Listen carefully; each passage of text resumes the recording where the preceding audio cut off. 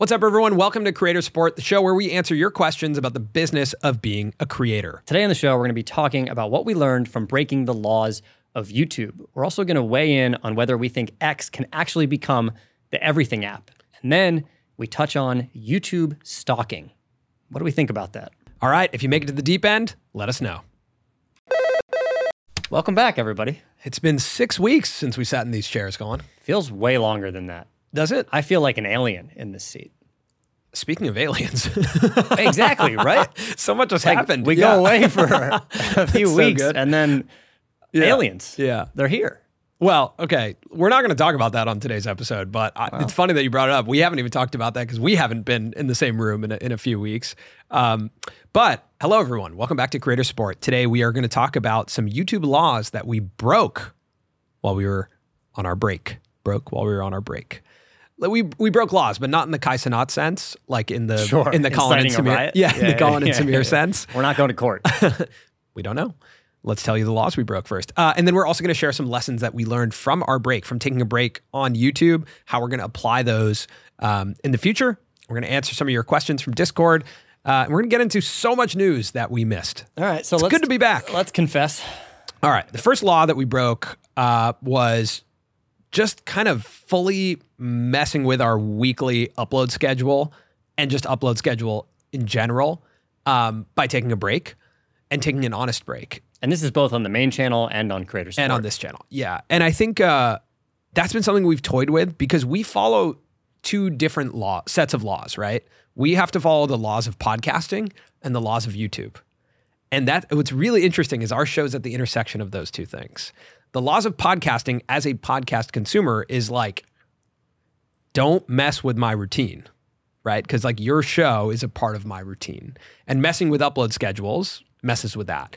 How that applies to the laws of YouTube is just like the lack of uploading, it at least from what I've seen, kind of like really takes a toll on or can take a toll on the channel, and also can lose some momentum with the audience when you're building a routine-based show like this one. Mm-hmm. The reality is, if you look back over the last 3-4 years, we've actually done best when we've hit one episode per week at the same time. Yeah. And that's been hard for us to do. I think the most we've done it maybe is like 2 months max.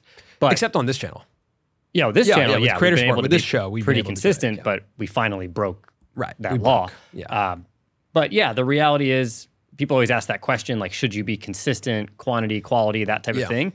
We have found that consistency, at least for us, has grown our channel. We've up-leveled every time that we're able to batch and go like 4 to 8 episodes every week. We come out in a better place. Yeah. I will say, in breaking this law, when we were first starting out on YouTube, when we would break this law, I would think that the sentence was like the death sentence, right? Like it was the death sentence for your channel. But luckily, in our mid-30s now, we have learned that it is not the death sentence. You can break this law. You can conjure up momentum. But it is a reality. It's a trade-off. Like momentum and compound interest of like viewers and audience is really important on YouTube. We broke that law. The next one I broke by myself, sitting in a hotel room in London. What was this? Our last title and thumbnail on this channel. Oh. I just was looking at the thumbnail we made and I was just like, this just doesn't feel right to me. And probably after traveling for a few weeks, just being fully out of the YouTube world, I was like looking at a thumbnail and I was just like, I don't want to do this. Yeah. So we recorded one episode of Creator Support while we were in London. Mm-hmm. And really it was all about threads. Yeah. Threads versus Twitter. X. We probably should have used a thumbnail that had to do with Twitter and threads. Like, if you were going to follow best practices, if we were going to make sure our audience knew the value they may get out of the episode, you would title it and thumbnail it around what was in the episode, which was a conversation about Twitter and threads. It feels like you're an accusation no, right no, now. I think it's accusatory. Great. I love it. Go for it. The title that Samir went with was Colin is on vacation, so we don't have a thumbnail. Yeah. And it was just a screenshot. It wasn't even a screenshot. I just had YouTube pick it. It was whatever YouTube. So YouTube picked it, and I just looked at it, and I was like, that's a violation. It's a violation. Yeah. Right? You're not telling the audience what's in there. You're basically saying, only watch this if you are a fan of us. Yeah. And you're down for whatever's inside. Yeah, that's right. Yeah. It was a wild move, but I was feeling rebellious. Yeah, whatever. Traveling in Europe for a bit. And the last thing is just kind of recently, and even in London, You know, we had a lot of choices of what to do, what we could prioritize in terms of episodes. And the thing that I think we're finding that we're getting into is optimizing and valuing things that we really enjoy, conversations that we really enjoy, versus things that will work, that we know are sure shot, right? There's episodes that we know are sure shot, even you know, creator sport episodes that we can title in a certain way to be like, that's going to do well. But recently I've been feeling like I just want to do the things that are fun. You know, and that is a bit of a violation because it's like you're playing. Look, this is a fun zone. I know there's a flag down on the field for this, but you can of course have fun in growing. Like growth is super fun, but I think I oscillate between like almost being allergic to knowing something will work. You know, so those are the violations we broke. Now we're gonna get into some lessons. My first one came from a conversation that was recorded, you guys will hear this, with the manager of the Sidemen, Jordan Schwarzenberger. We were talking, and everything he was talking about when it came to the Sidemen was about in-person experiences. You know, we talked a lot about the Sidemen charity match, which sold 62,000 tickets in an hour. And looking at some of those visuals and then thinking about the fact that they opened a restaurant, they opened a retail store, and recognizing that some of it didn't make like the most business sense, right? But it was a really good in-person experience. And even being in London, we got to not have an office, which meant that we were just interacting in offline experiences. And what I wrote down is one of the biggest lessons. I think offline experiences will become increasingly more important in the coming years for creators of all types, but also just for human beings. Mm-hmm. You know, I think like ensuring that you have a really fruitful offline life so that you can have a very interesting online presence, I think is unbelievably important. My first point is completely in line with that. I wrote, if I don't move, I'm being a bad creative. Right. And I just realized while we were in London, moving throughout the city, outside every day, how much happier I was, how much more interesting I even just found this career at times and the conversations we were having. Like, I think as a creative, if you have the opportunity, you have to get outside. Yeah. And I'm even thinking today, like after we record this, I need to get out of this office. I can't go back to the way it was and just come in here for 8 hours and basically not leave. Like, right. I really want to structure my life in a way where I have to get out of the office. Yeah. Yeah. And again, it's because our show is like this set right here. This is our production. A lot of creators, their production is like going to do things. Yeah. Right? Like Jimmy's last episode was stranded at sea for 7 days. That's actually like an experience he's going to have, which looked like it sucked, but he's out on a raft and having an experience. You think about Yes Theory, like their last episode in Lebanon. They traveled to Lebanon to go film that. We are different creatives in that we sit here as our whole production, which means that because we're not going to experience the world in our content, we have to go experience it and then sit down here and talk about it. My next one was that YouTube and entrepreneurship is a roller coaster. Being uncomfortable with the ups and downs is like deciding to go on a roller coaster and wondering why it's not just a smooth ride. If you're in this for the long haul, you signed up for the ups and downs.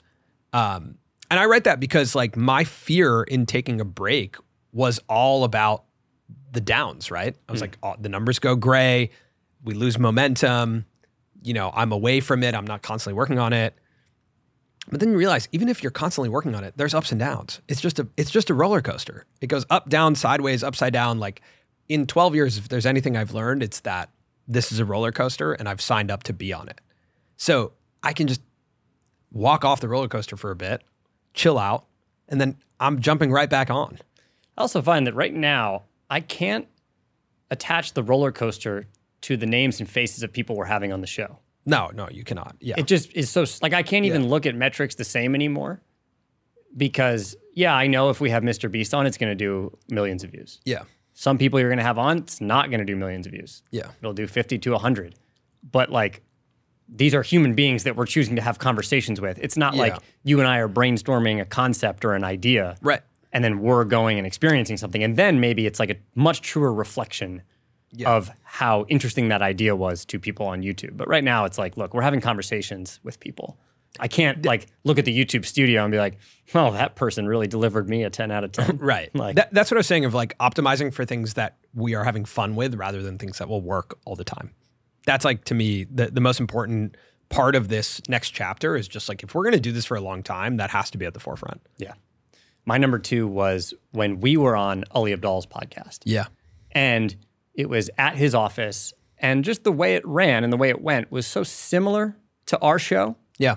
And then we were talking after and realizing that that's just a small part of what he does. Like he has set up a process and a team to make that just a sliver. Like his interview show, Deep Dive, is a part of what he does.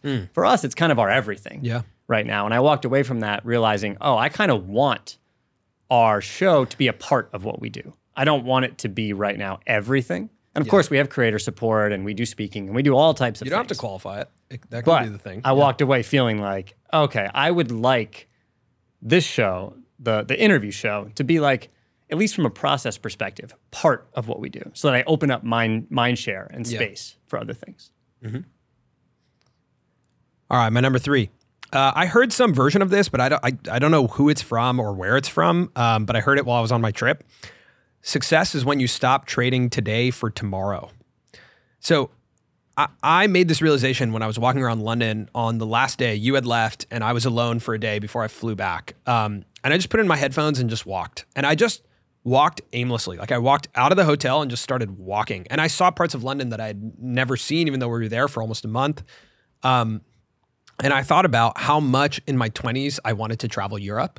Like my dream was to put on a backpack and just go. And I never let myself do it because I was like, I'm working today. I'm busting my ass in my 20s so that I can do it. And now, I mean, this week I'm turning 34. I realized I never did it because I was always thinking that I was trading this moment for that moment.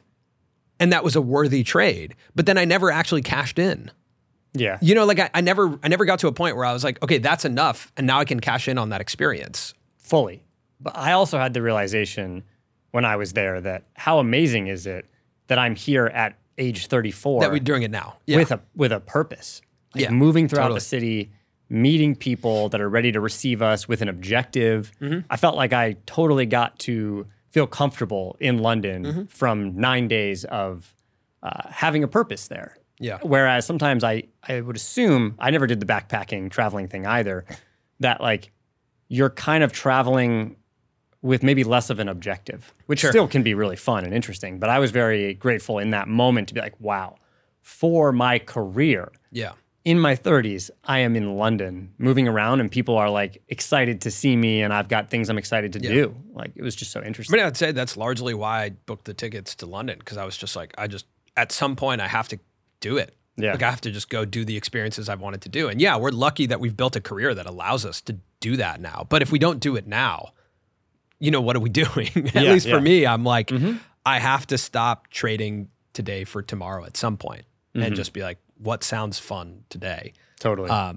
Which is an important realization. There was a quote that I wrote down as well that I heard. I shared this with Ali Abdaal because I think he's the one who shared it with me. It's from Alex Hormozi. He said, in my 20s, I wanted to be a millionaire. And when I became a millionaire, I wanted to be in my 20s. That quote is painfully inspiring as a man in his 30s. Yeah. All right, those are my 3. What's your third? My last one was just a realization that I really like working on a creative campus. So we worked out at Tile Yard Studios, which was part of a bigger campus there in King's Cross in London. And there were restaurants, cafes there. There were different types of media companies. And it just created like a really interesting environment to be in every day. And I feel like for us, we've gone through this evolution of like working out of a bedroom, working out of coffee shops, working out of our own office. And that was one of our first experiences of really working out of a creative campus. We used to say that Venice was like a creative campus because like Yes Theory is right down there. There are other creators all over. But actually today we are in here. Yeah. We're not really leaving this place because there are like different creators and different companies in our immediate surrounding. Sure. And that was a unique opportunity to get to spend a few days there and just experience that flow of new creative people coming in for different projects that we didn't have any part of. But how cool that we got to have conversations just with new people while we were there. Also cool because it was a music campus. True. Music is cool. Yeah, music is cool. Yeah. There's something just like musicians walking around is like, even just immediately cool. Even just being music adjacent. Yeah, is cool. It was like, am I involved? Am I a musician? Right. Maybe. Speaking of music. Yeah. I had one of the greatest nights of my life recently. seeing the All American Rejects at David Dobrik's 27th Man, birthday. I love All American Rejects. It was so fun. Yeah. Like I don't know. I have nothing else to say about it outside of it was like so fun, so cool, and really was like fulfilling a childhood dream of mine. And the best part was that everyone was there's so many young people there, like early 20s, who had absolutely no idea who that band was. Yeah. I saw them multiple times in high school. I love All American super fun. Rejects. All right, we're gonna get to some. Can I bring up what I did on Saturday night? This Saturday night? Yeah. Yeah. I bought the Jake Paul Nate Diaz fight. Oh, and you watched it? Which is somewhat unexpected for me. That is unexpected. Unexpected for me. Yeah. Did you enjoy it? I tell you what, I grilled a steak. Oh my God! What? Yeah. What? Grilled a steak, and I watched the Jake Paul Nate Diaz. It was like What a the meathead manliest move. Yeah, night what a of my meathead move. life. Did you like the fight? Yes, but Okay. I think Jake Paul is at a point where he has to just fight real boxers. Yeah. Because I don't know if you saw any clips. No, I or watched the highlights, and it was a bit boring. Yeah. It was a bit boring because they were like fighting two different styles.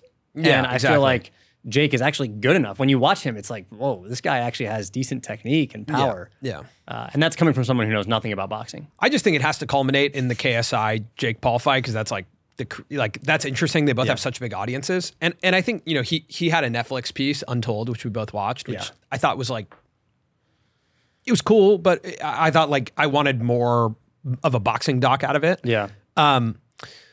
I just think he's like he is a really good marketer, and it just constantly reminds me that this crop of people that's growing up on the internet right now, or as Ben of the Week said on our show, like the people who are chronically online, deeply understand how human beings react to things. And he understands how to get you to buy that fight. Like you would never buy a boxing fight. It's not cheap, man. It's not cheap. Crazy. And I could have just watched the highlights, but I was sitting there and for some reason I had to watch it live. You can watch it on X. You can just be scrolling X, refreshing X, and just Xing all over. Just watching That's the X. such a gripe of mine right now, and I understand that you just have to do it because it's the new name. What? But It's people X, who are dude. like, yeah, I was reading this post on X. I'm like, just call it a tweet, like, right? I'm having a hard time. It's called the believing. It's called the Z. that we're just gonna like live with this X thing now. I don't know what's about to happen. Twitter was like one of the most well-known brands of all time. That Yeah. logo was iconic. Yes. Was. Past tense. It's over. It's X. It's everything. It's an everything app. Should we get into this now? It just feels like they like if Ferrari was like, we're just gonna change our name to Cheetah. No, to just like, I don't know. Why? Why? Okay, so let's just quickly talk about Twitter and X. So much has happened. I mean, it is very strange to have this like this thing that has existed in our world in the creator economy all of a sudden be called something else. And you can feel that it is probably going to be something else. Like that move from Elon Musk to me was the move of him being like, this is not precious to me. Like whatever this experience is that you guys all love and have, it's not precious to me. I'll change it. And his intention is obviously to create the everything app or a US-based everything app. And we should talk about what an everything app is. The most notable everything app is in China, and it's called WeChat. And if you travel to China, when I was younger, I would travel to China because my dad did some work out of there. And over time, everyone communicated on WeChat. So I downloaded WeChat so that I could, talk to the people that we would work with there and our hosts and whatnot. But then the last time I went to China, there was like an Uber equivalent, and then it just was gone, and you ordered cars through WeChat. And you could order groceries through WeChat, and you could post videos and share moments on WeChat, and everything was happening in a singular app. Now, from what I've heard, there's also like a QR code you need via WeChat to get into China when you land there at the airport. I think that has to do with either vaccination or COVID, but they were able to build that in so that there's over 830 million people on WeChat. That's insane. 19 million of those are in the US, but have ties to some business in China or something like that. Now, Elon Musk, when he merged with PayPal back in the day, he had a business called X.com, which was his concept of, changing banking. He wanted it all to be like this payment system, this central bank that was called X. He was overruled at PayPal and kicked out because he wanted to change PayPal's name to X. I don't know why he has this obsession with X, but he does. He has an OpenAI competitor called XAI. His son is named X. I was going to say, right? He loves X. Yeah. But this concept of an everything app kind of changes the conversation around the creator economy, in my opinion, because we've had this conversation that everyone is a creator, right? Like everyone actually posts something online. But when you start to combine all of it into a central place, if that actually works, which I have my doubts in the US that would work, if Instacart is baked into X, if Uber is baked into X, if my bank is baked into X, I don't know how that will go over, because I actually think here in the US, like Apple and Google, they're moving forward with essentially creating everything apps through their OS. Yeah, isn't iOS just an everything app? Right? Yeah. It's all there. It's just like more fragmented, where when you get, a phone, you have a ton of apps where you can make payments, you can call a car, you can, like, it is all happening there. But there's like security knowing that for the most part, you believe the App Store is like a open market. Right. Where the best rises to the top. Right. Even the fact that, like, who knows what's happening with our data, but just at least the fact that there's, like, it's not all being controlled by one company, right. Like it's segmented. It feels unrealistic to me for an everything app to emerge here in the US. It does. But I do think it changes like this concept that if it does, something like that does happen, then we as creators are just one part of that ecosystem. And building like an ecosystem rather than a singular brand is a very different thing. That doesn't happen here. I'll be really interested if it happens. We had a conversation with Elon Musk back in November, and I was just listening back to that and looking at my notes from that. And he was really focused on creator monetization at the time. But the one thing that will stick with me that he said at the top of that call was that he wanted Twitter to be optimized for people not to leave Twitter. And he was talking about advertising, that the advertisements on the platform, if they were really good advertisements, would take you off the platform, right? Like if you see a great ad, you click on it, now you're on a new website. So they're essentially optimizing for lower session times. Yeah. So now he wants the session time to be higher. He said this really interesting line. I don't know if you remember this. He said, I want less regrettable minutes on my app, which meant like every minute that you're on the app, you don't regret it. And you love it. And so I understand his mentality is like, how do I keep everyone in this ecosystem, in my ecosystem? I think it's an interesting thought when it comes to just advertising in general on these platforms, because that's not specific to Twitter, that you're optimizing essentially. If you actually care about the advertising business that you're building and you want the ads to be better, you're essentially optimizing your platform for people to leave, whether it is Instagram, YouTube, or whatever.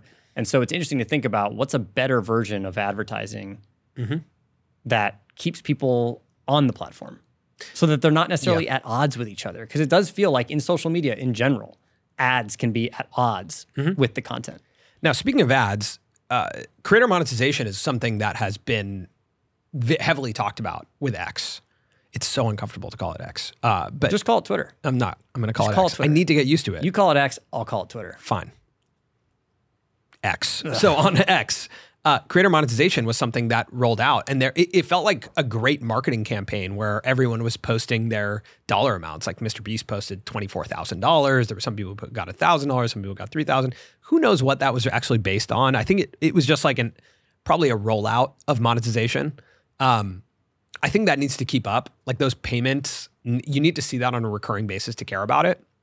The threshold is 15 million impressions in the past 90 days. I checked ours and we had 3.2 million impressions in the past 90 days. So it's not impossible. Like you recognize we don't think strategically about Twitter or X, like our presence on that platform. But if we started optimizing for impressions, we could get there.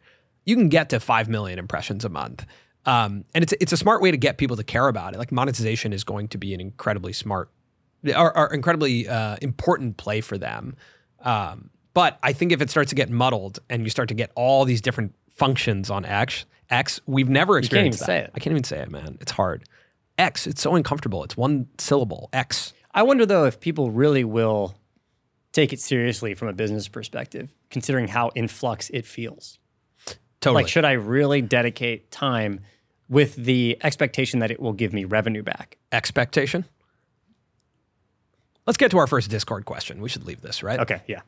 Well, actually, the last thing I'll say is that Threads... I got something extra you'd like to add? Yeah. The biggest miss for me there was two big misses with Threads, and I said it on the last episode. One was that it's not just a part of Instagram. And that's kind of going to this like everything app thing. But like, how did they not just... I don't want to open another app. I really don't. So maybe that makes an argument for an everything app because I'm sick of opening new apps, right? So like that should have been a part of Instagram where you swipe over and now you're in a text feed. I think that. And I think you should have been able to enter Threads through the comment section. Instagram, call me if you want to talk about this. The second thing was the rollout was excellent. Like it was just like, boom, there's Threads, everyone's on it. The next week, they should have announced how creators make money on Threads. They should have had a week 2 and week 3 plan. The fact that they just launched and then just let it die, what? Right? Yeah.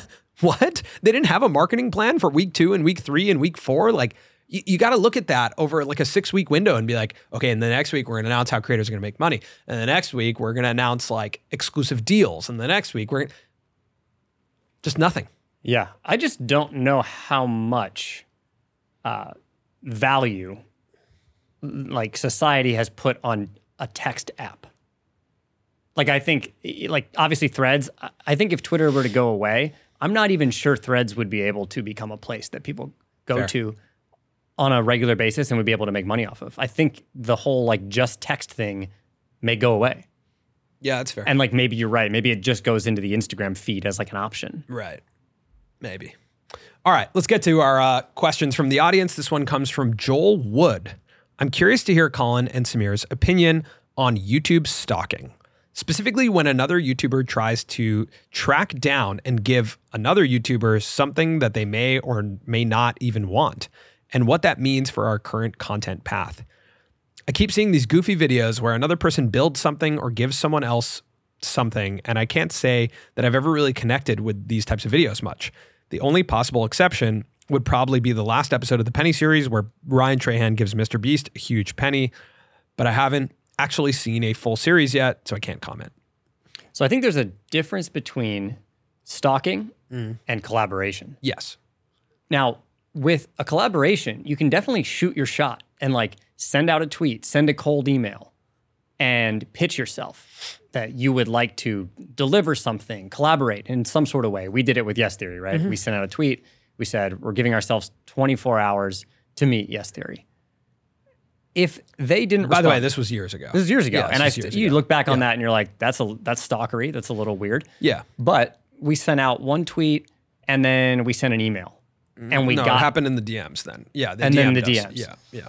And so we sent out like 3 things and we got confirmation back that was like, yes, I would like to meet you. Yeah. Had we not gotten that, there's no way I would have, or you and I would have suggested, let's keep going. Let's keep tweeting them. Agreed. Let's keep emailing them, keep DMing. Let's try and show up at their house. I also want to clarify with Ryan Trahan and Mr. Beast, they are friends. And they, that was a conversation they had and an agreed upon collaboration. Jimmy set up like a finish line for him when he arrived in North Carolina. That was a agreed upon thing. It wasn't like a, hey man, I'm going to show up. You better be ready. Jimmy was waiting there for him to film that scene. So that is very different. I agree. We should make the very distinct difference between collaboration and stalking. Like something I don't want to do that collaboration. If your arrival or the thing you are sending or whatever it is, your collaboration is unexpected, it's most likely a disturbance. Yeah. Even if you think it's adding value. We had to move out of our last office because it was a bit too exposed. And we did have times where, we had a time where someone just walked in and was just like pitching themselves to us. They walked in and it was so odd to us that we thought that maybe they worked at the building because they just walked into our office and started talking. And they were like, hey, I have 1 million followers on TikTok and here's why I should be on the show and we should do an interview. And I was so confused. I was like, what is going on? And then I remember Chris stood up and he's like very tall and physically imposing. And he was like... He picked him up with one hand by his ankle. No, but he really walked up and he was just like, you need to leave. And I remember in that moment, then I was like, oh, this guy just found us and walked in. And it was a really uncomfortable feeling and a very just I don't know, it just didn't feel good at all. It didn't feel right. And I think all creators should know who are trying to do something like that, how bad it feels being on the receiving side of a collaboration that you don't want to do, or like someone showing up randomly. It's not like endearing. It's not like, oh my God, thank God you came today. Yeah. It's like, hey man, I'm a human being who has something going on. You just need confirmation from the creator. I have boundaries. Like I don't want you just showing up here. I'm not down to be in your thumbnail and your video unless I know you and I agreed. Yeah, and I think a lot of creators, you look at like ZHC, he would design all types of things for creators, but he had confirmation that they were going to be in the video and receive it. Yeah, I think this culture has come largely because of the concept of like social hacking, which is something we discussed when Eric first started and he did the Couch series with Logan Paul. There's some of his success in doing that. I think probably spread a lot to a lot of people, and a lot of people maybe misinterpreting what that meant for their own careers. Or Ryan with Mr. Beast, like that is, again, maybe it doesn't seem like it, but they are friends. There's communication between them. Those are collaborations. So we saw something recently where someone on Twitter it was like, I'm here in North Carolina. I want to give you something, Mr. Beast. And he tweeted back being like, go away. Like, I don't want that. I don't want to be a part of that. I didn't agree to that. And so I think as our space gets bigger and bigger, we don't have frameworks that traditional celebrities have. We don't have the same systems, right? If you're at the top, if you're Logan or Mr. Beast or Emma, like you have security, or David, like you have security and you have that system. Most of us don't have that system. We just like have a space that we record and people probably can figure out where we are. And then they just sometimes show up. Or there's videos where like, they're like DMing or calling celebrities until they pick up. And then you're like, people figure out how to call. After that one video came out, I got so many phone calls. And I was like, I don't want these phone calls. I'm not excited if you call me. Mm-hmm. I'll stop calling. It's fine, man. Look, you just have to tell me. I'm pretty passionate about this because I think, I just hope this culture stops, because you can't really see it until you receive it. And when you start receiving it, you're like, this is weird. Yeah, it feels exploitative. Yeah. I mean, my brother and dad had an experience too one time where someone just showed up to their office. And they're like, I'm here for Samir. Yeah. And they were like, what? What's happening? Yeah. Yeah. So it's strange. Opinion is don't do it. Final answer. Don't do it. Don't do it. Collaborate. Yes. Build relationships. Yes. Don't stalk. Don't be weird. Next question. All right. Advice on sponsorship placement. This is from Permanent Glue in our Discord. Company wants to put a passive logo placement in the background of my videos. Any ideas what to charge for this kind of thing? So he actually screenshotted the email and put it in here. It says, hey, Jesse, how are you doing? We have one idea we want to discuss with you. We recently produced a series of posters and would love to place them in the background of your videos to test the ad format. What do you think of this idea? How much would it cost to book 20 to 25 placements to be published before the end of 2023? The posters are designed to be natively placed in the background of the footage that you film. That's so interesting. I really like the idea of the product placement. Yeah. Especially if it's like obviously a product that you want to endorse, you actually use. It's just so unobtrusive to the story, which is really nice. And we see this in movies Yeah, it's all also the time. legacy. Yeah. It's like a historical advertising placement. I think product placement is undervalued in our space.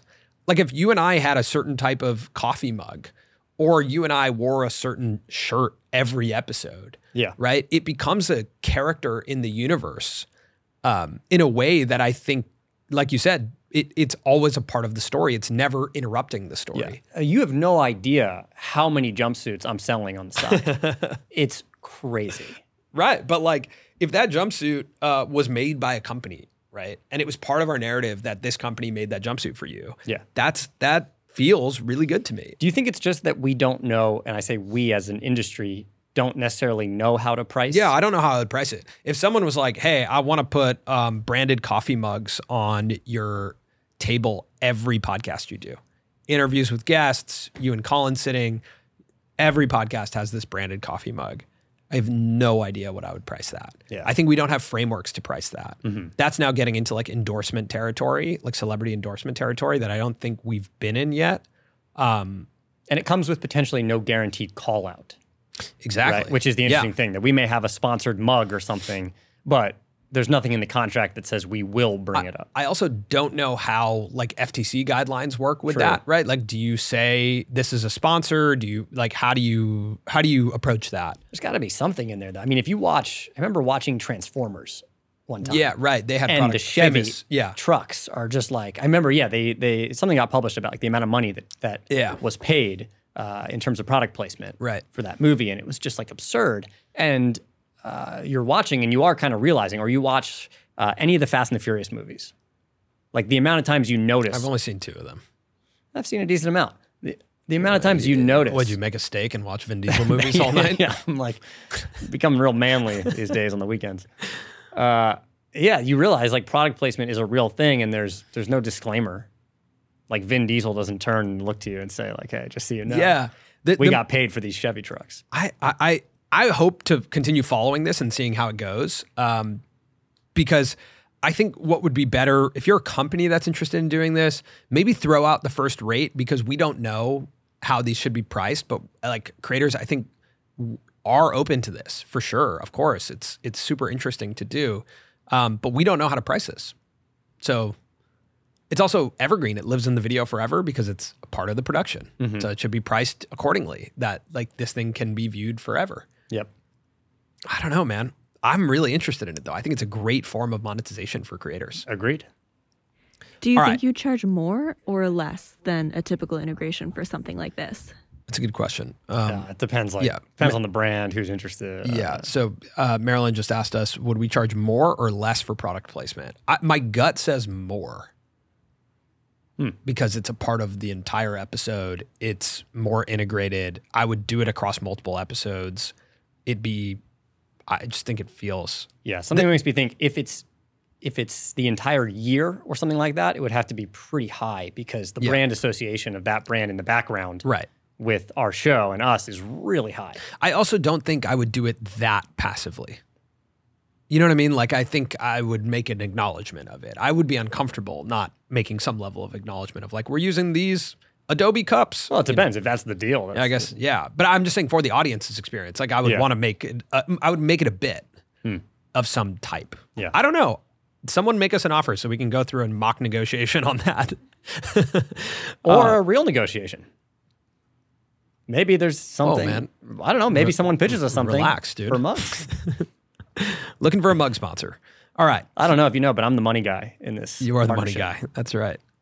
All right. From the press. In your recent Dream podcast, I noticed that in the thumbnail, you changed the color of the hoodie he was wearing to green, when in that podcast, he's wearing a blue hoodie. Is there an interesting reason for this? That was a recommendation that actually came straight from the Discord. Straight from the cord. And, Dream, his marquee color is that green that you now see in the thumbnail. So someone suggested that by association, if someone's scrolling really quickly, they would see that color, and that color in the mask would make them think Dream and then want to click. Right. So it actually, that thumbnail was made by someone in the Discord. That's right. Yeah. Which was super cool. They changed it. It looked perfect. So I said, okay, I'll replace it. Great. Yeah, it was a good idea. It was just like that. It's the question of like, in a split second, do you understand what's happening here? Mm-hmm. And so whatever you can do to just create that, I think it was smart to say, hey, what's the association with Dream? It's that green color. Mm-hmm. Made sense. They sent it to us in the Discord of like, here's before, here's after. It was like, that's a great idea. Yep. Probably one of the most interesting things of having a Discord full of creators. It's amazing. It's great. Okay, I like this question. I think it's a healthy debate. Patreon public dollars. Hide it or show it? This comes from Hansa. Hey guys, I'm wondering if I should keep the amount of money we're making on Patreon public. It's 300 people and $2,000 a month. Any pros, cons, or suggestions? Thanks, Hansa. I selfishly enjoy when creators make it public. And there are a lot of creators, specifically podcasters, who keep it public. And they have crazy dollar amounts. Yeah. But I find it to be really interesting. It's like this gamification almost where you want to see how many other people are getting on board and how much money is your creator making. I don't know. I find it interesting that like maybe I reward the transparency and I join, but it's going to be a case-to-case basis. Like some people may see the amount of money you're making and be like, I don't know, I guess. But if they want the content, they want the content. What does it matter? So something that's interesting, granted TMG has moved, I think, most of their stuff to Fourth Wall, but they used to have a public number on Patreon. They no longer do. I think what was really interesting when TMG first started, they had a goal with their Patreon. They said if we make, I think it was like $4,000 or $5,000 a month, then Noel can leave his job and do the podcast full time. Then you're creating like a public number that's like Kickstarter. Yeah, that's like a goal, which I think is cool. When that surpasses and goes to $90,000, $100,000 a month, I don't know. Should that be public? Does Schultz and Flagrant reveal their number? It's a good question. Yes, $77,000 a month.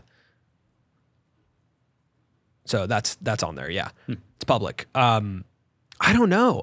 We're in this amazing world of like financial transparency in the creator economy for anything that's audience or platform based. Typically, creators are pretty transparent about. You know, like we just had Ali Abdal on the show, which will come out next week. I'm super excited about that episode. But he's so transparent about his finances. I think at times it's really inspiring and like gives us like it's me seeing this with Flagrant. They have 16,000 members. It makes $77,000 a month. It's definitely inspiring and interesting to learn about that.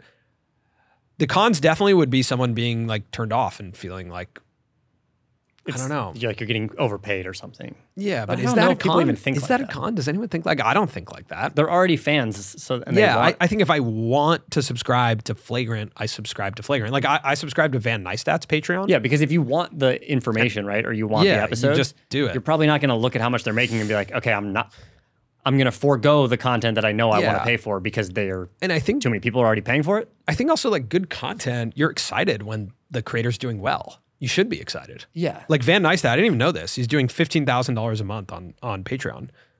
That's awesome. When I subscribed, it was smaller than that. It was probably under 10K. Yeah. I don't like not buy things I want because the companies are doing well. Right. You know what I mean? Right. Yeah. Yeah. So I guess the pros are you can set goals, which is good, and have your community feel like they're supporting a goal. The cons would be anyone who feels like it's, I don't know, like cocky or something, but I guess those people wouldn't subscribe to you anyway. Anyone who feels like turned off by the public number wouldn't subscribe to you anyway. They're probably not enough of a fan to care. I guess I've just convinced myself that there's no cons to it. If there's cons, please put it in the comments because maybe I'm like totally missing what the cons are here. All right, Colin, we are now in the deep end fully. Oh my gosh, I had no idea. Deep in the deep end. All right, happy to be here. I have a gripe. Great. May I share? Please. Okay. So I went to go see Permission to gripe? Permission to gripe. I went to go see Oppenheimer. Permission granted. Which was fine. Good story, but it was fine. A bit too long. Now, I sit down and they play one trailer. Trailer is fun. Okay, good time. I'm at the movies. Nice.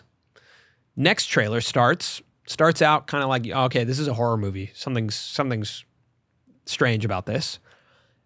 And then it gets like nightmarish. And it is a trailer for the new Exorcist movie. And it is a complete, like the entire theater, my entire row had their hands over their eyes. And I did that too then. And I was just like, no. And it was like it gave me a horrible feeling. And then it ends. And then Oppenheimer started. And I was like, I think you should have to ask for consent for that kind of trailer. Like, that was crazy. Anyone in the theater who's like, freaked out like me of things like that. Yeah. I didn't know I was signing up to just be traumatized. I feel the same way about screens on airplanes.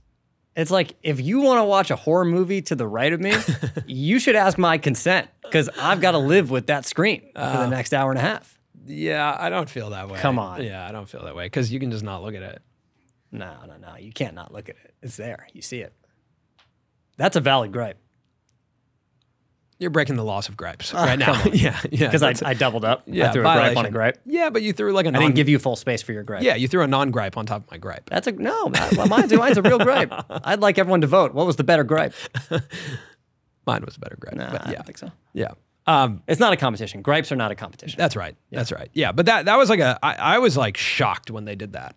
I was like, that was crazy. Like you shouldn't, this is like a movie of the summer that everyone wants to see, and then you play that trailer beforehand? That's crazy. That is crazy. I'll offer up a delight. Please. The Barbie movie. It was good? Great time. It's just like great time. Like just a fun time. Yeah. Interesting, thought-provoking. And the marketing behind it, obviously, I mean, it was crazy. Yeah, wild. It was crazy. It was crazy. It made over $1 billion I saw already, it which in is crazy. Amsterdam, and it was crazy. The theater was packed with people wearing pink. That's amazing. Like how incredible they were able to get amazing. people all over the world to show up to theaters wearing pink. That's incredible. Speaking of incredible, I do want to shout out Yes Theory. I think their last 2 videos have been 2 of my favorite videos of the year on YouTube. I'm so happy they're nominated for editing at the Streamies, and something we didn't talk about, we're nominated again at the Streamies. We're nominated in the education category. We are up against very stiff competition. Veritasium, Tom Scott, some of the best educators on YouTube. I look at that category and I'm like, don't give it to us. You know, like I'm so happy to be nominated. I love being a part of the Streamies. I had a great time last year. Wow, different vibe from last year. Different vibe. Last last year we were nominated. And I know, we were pretty and confident I wanted to win, but I look at this and I'm like, I watched one of Veritasium's recent videos and I was like, that team is so good at making videos. They should win that category. So you're honored to be in the same category. You're honored to be nominated. I don't even know that we should be in the same category of education. What a difference a year makes. Yeah. Last year you're like, we deserve to win the whole thing. Yeah, for sure. This year you're for sure. like, I just don't think, even put us in there. You know, it kind of inspires me to push a bit more and be like, okay, they're making really compelling education, and I feel a immense sense of pride in the course that we're building and making that like the best educational product we can. Mm-hmm. And as I'm watching more of the educational creators on YouTube, I'm like, they're so good. Like, even I would consider Cleo Abram a part of that contingent. Definitely. Like, just so good at making me care. They're putting so much effort into every video. So it's much. Crazy. Yeah. So I'm pumped about the Streamies. I hope Yes Theory wins. Me too. The editing, because I think their editing is it's just for years and years and years, they've been doing such hard videos, you know, like documentaries on a regular basis. Yep. I think that should be honored. And the last thing I'll say is congrats to the whole Mr. Beast team. When we had Jimmy on the show, he was, for probably the first time ever, he was like, listen, I had to talk to my team and be like, our next video is probably not going to be a 1 out of 10. If it's a 1 out of 10, that means we broke the world record for most viewed video on YouTube in 24 hours. So let's just temper our expectations. And they did it. They broke the world record for most viewed video on YouTube in 24 hours with 7 days stranded at sea, which looked like a miserable time. I was like, creators oh have done God, things similar to that. Yeah. And it just every time it seems miserable. The Try Guys spoke to us about that. Yeah, it wasn't And as Keith long. was It wasn't as saying long. how, Yeah. like at some point everyone just starts vomiting. Yeah. No it thanks. looked insane. I was like, Jimmy, that is discomfort. I will hang out here in the deep end. Totally. I don't need to go to the open ocean. No. I will say though, I loved the personalities in that video. Like I thought it was so much more focus on like a group of people doing something. And you know, that to me is my favorite type of YouTube. When you get to know the personalities, you get to know their quirks, you get to know like how they would react in these uncomfortable situations.